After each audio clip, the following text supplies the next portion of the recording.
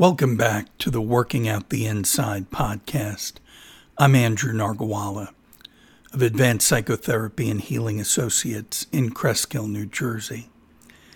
Today's segment is episode 7, looking back as an adult on being the victim of sexual abuse and trauma as a child. It was a topic recommended by a wonderful psychotherapist and a listener, Juselia Pitt, and I'm glad to take it up today. If someone makes it to therapy to discuss his or her abuse, it's an almost miraculous thing. Abusers depend on secrets, guilt, and shame on the part of the victim and those around the victim, such as family. So much abuse of every kind goes unreported, unspoken. While there is certainly trauma that occurs between strangers, such as violent crime on the street, a large percentage of abusers and victims know each other. Abusers depend on opportunity, access, and silence. I've worked with many abusers as well, and as well as victims.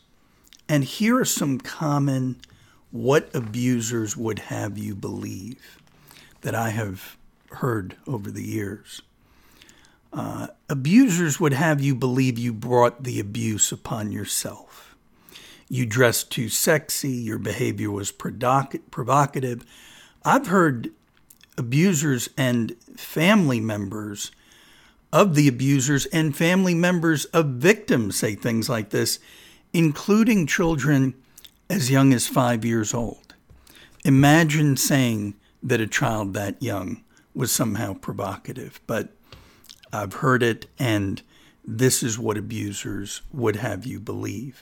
And sometimes we're going to discuss in a little while how sometimes in certain cases even the family of victims try to cover up or paper over what has happened.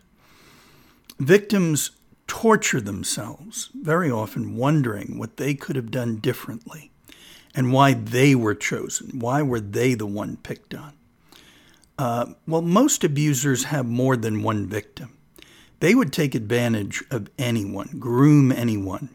When I say grooming, I mean it's a term in sexual abuse for scoping out, preparing the victim. So you get a sense of whether that victim is available to you, you have access, whether you think they're going to say anything about what happens. And if that victim fits that inner profile, and it could be anyone. If it wasn't you, it would have been someone else. But if you'll take the weight of that blame, that's great for them. They don't have to take the responsibility. Or they can blame their own upbringing, or they can blame their own abuse. But most victims of abuse do not go on to be abusers. It's a common misconception. To abuse someone is a choice, and it's often carefully contemplated and prepared. And we're going to talk about the difference between adolescent sexual abusers and adult sexual abusers. Adolescent sexual abusers have a very high rate of success in treatment if they get treatment. If they don't get treatment, they are absolutely prone to relapse and reoffending. Unlike adult offenders, and I have to say, I have not worked with adult offenders except those who have transitioned from, started with them as adolescents and then they have become young adults, because the population is very different and requires its own expertise. And I know people who do that work. I admire them. But the success rate is very different for adult offenders, and the profile is very different often. So it's not to say they can't be treated, but it's a very different approach. Here's another common what abusers would have you believe.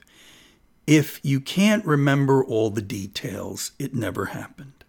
I heard this during the Kavanaugh confirmation hearings. Many question why his accuser could remember the details of the abuse, but not the exact date, for example. This parallels my own experience as a victim of sexual abuse. by an adult male when I was in high school.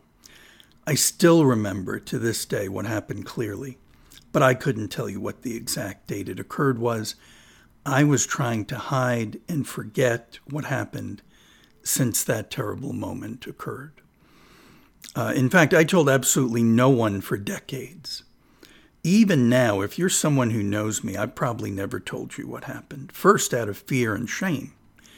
And then later, when I did my own work and healed, because there seemed no reason to burden others with something I had dealt with and had made peace with. But I'm telling you now, listener, in the hope that if you've suffered as I have and countless others have, that you know it is never, ever too late to get help, and it is never, ever too late to heal and to be happy. Abusers would love you to blame yourself and suffer. Don't give them the satisfaction. Take back your precious, amazing, wonderful life. Here's another what abusers would have you believe. If you didn't fight back, you wanted it. I froze when it happened. I never imagined anything like that could happen to me. I had no idea how to react.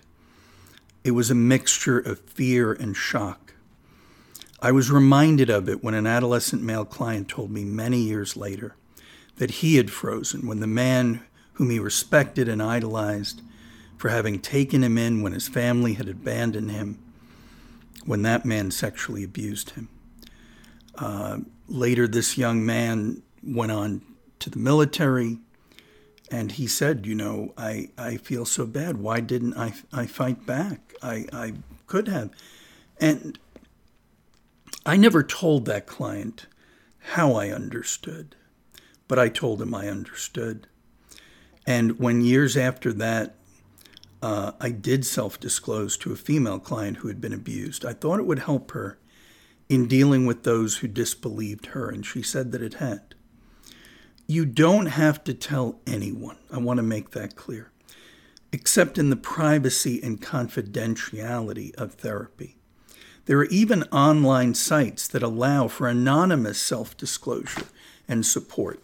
There's many bad things about anonymity on the internet, but that happens to be one of the good ones, that you can, in a safe environment, tell your story anonymously as a precursor, perhaps, for getting therapy and sitting down with someone one-on-one. Just remember, you have nothing to be ashamed of.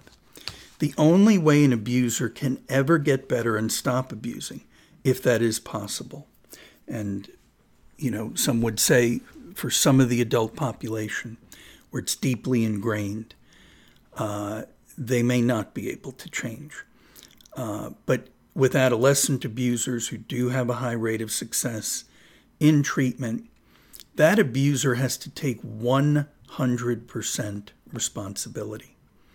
The treatment for adolescent offenders is based in recovery and substance abuse theory and practice, meaning it's based in taking full responsibility, taking one day at a time, learning how to end the number one risk factor, which is not sexuality. It's healthy to be sexual, but isolation. They're extremely isolated is the number one risk factor, where they are not making healthy connections with the people around them. There could be many people around them, but there's no healthy connection. And so they are left to these impulses, often with no self-confidence, no real idea of what a relationship is, no hope of having a healthy relationship. And so they act out and they take horrible advantage. Here's another thing that abusers would have you believe. You will hurt your family if you disclose. One of the most painful things I've ever seen as a therapist are incest cases where the victim is disbelieved, put down, and even banished, made to live elsewhere by parents and other family members in order to make the charges and the reality go away. Abusers depend on secrets, such as family secrets. If you choose not to disclose, that is, of course, your absolute inviolate choice, and it should be respected.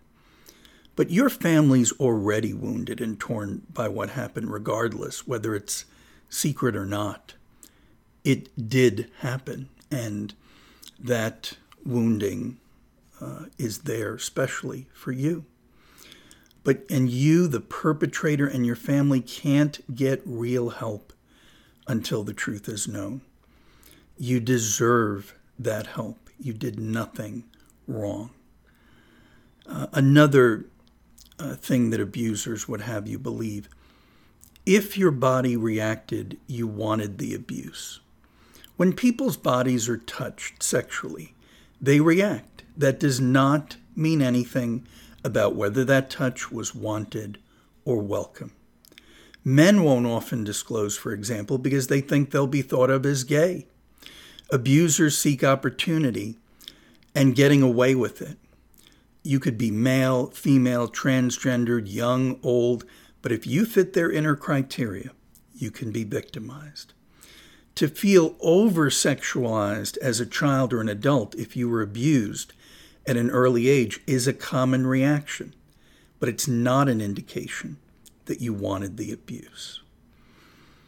Another thing abusers would have you believe: if you couldn't remember it until later, it never happened. Trauma is an emotional wound. The mind often protects us from overwhelming experiences and memories.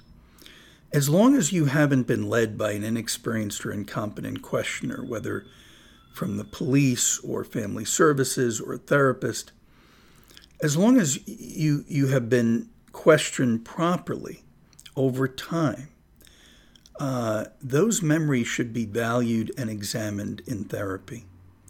I had a client who had witnessed domestic violence in her home that she buried for years. When she remembered what happened, her sisters corroborated that it did happen. She was able to acknowledge, make sense of, and heal from something very traumatic that had happened when she was a child. She had progressed enough in her own work and her own self-confidence that the mind was ready to let her remember what she had blocked out. So it's never too late. If you're walking around wounded, hiding from yourself and the reality of what happened to you, don't feel you have to carry that burden any longer. You deserve help, and that help is available. We understand now more about trauma and abuse than we ever have. And there are multiple modalities available, including something called EMDR, which is non-invasive, non-medical. It's an addition to therapy. And these things can help. So I hope that if you are suffering, or if you're going through that difficult process of treatment now, that you'll feel encouraged and supported. Because again, you deserve that help. Never forget that. Thank you so much for listening. Thank you for the supportive comments that I've gotten. And, I hope you'll share this podcast with others. And anyone can submit a topic or a question. You don't have to be a therapist to do that. Not at all. And I would love to hear topics for the future. One that was suggested, grief and loss, is a tremendous future topic. But I'm very open to hearing your suggestions. And I thank you so much for listening.